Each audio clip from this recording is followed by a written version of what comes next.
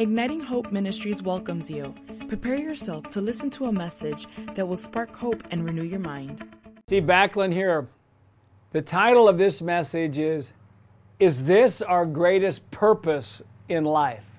You know, what is our greatest purpose in life? We think about, just different things that it could be, maybe a different assignment that we have, a different gifting that we have. But I want to just submit to you this idea that our greatest purpose in life is to influence other people in a positive way. And linked to that is encouragement. I've thought about what I'd like to have written on my tombstone.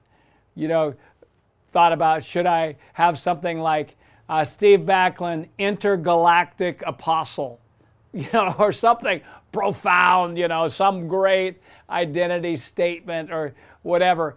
But you know what I'd really like to have written on there?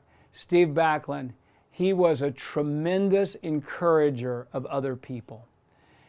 You think about one guy in the Bible who fascinates me. His name is Barnabas, the son of encouragement.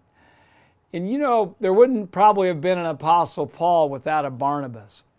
Barnabas saw what God was doing and encouraged it not only in Saul, who became Paul, but also in the other leaders who were skeptical of what was in Saul, the transformation that happened. And his encouragement opened up the life of Paul, and he wrote most of the New Testament. If there wouldn't have been a Barnabas, there probably wouldn't have been a Paul.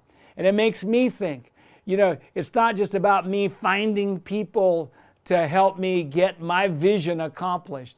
I believe if you help enough people succeed in life, if you help enough people, just get encouraged to do what they never thought they could do.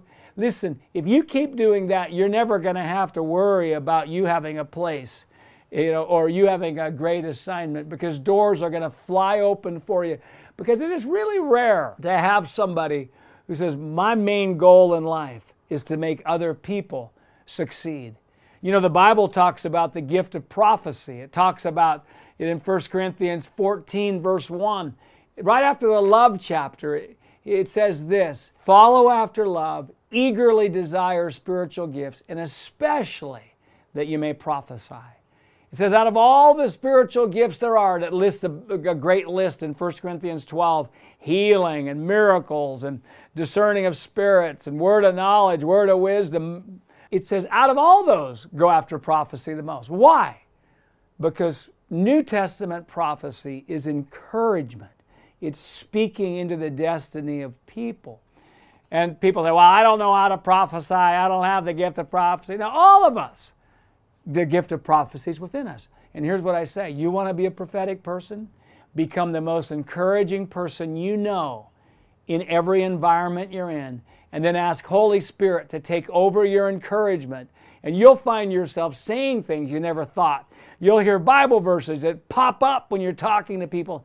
And you're going to find yourself saying the one thing that people will never forget for the rest of their life. Because you've given yourself to be an encourager, a prophetic encourager of others. What's the greatest purpose for our lives?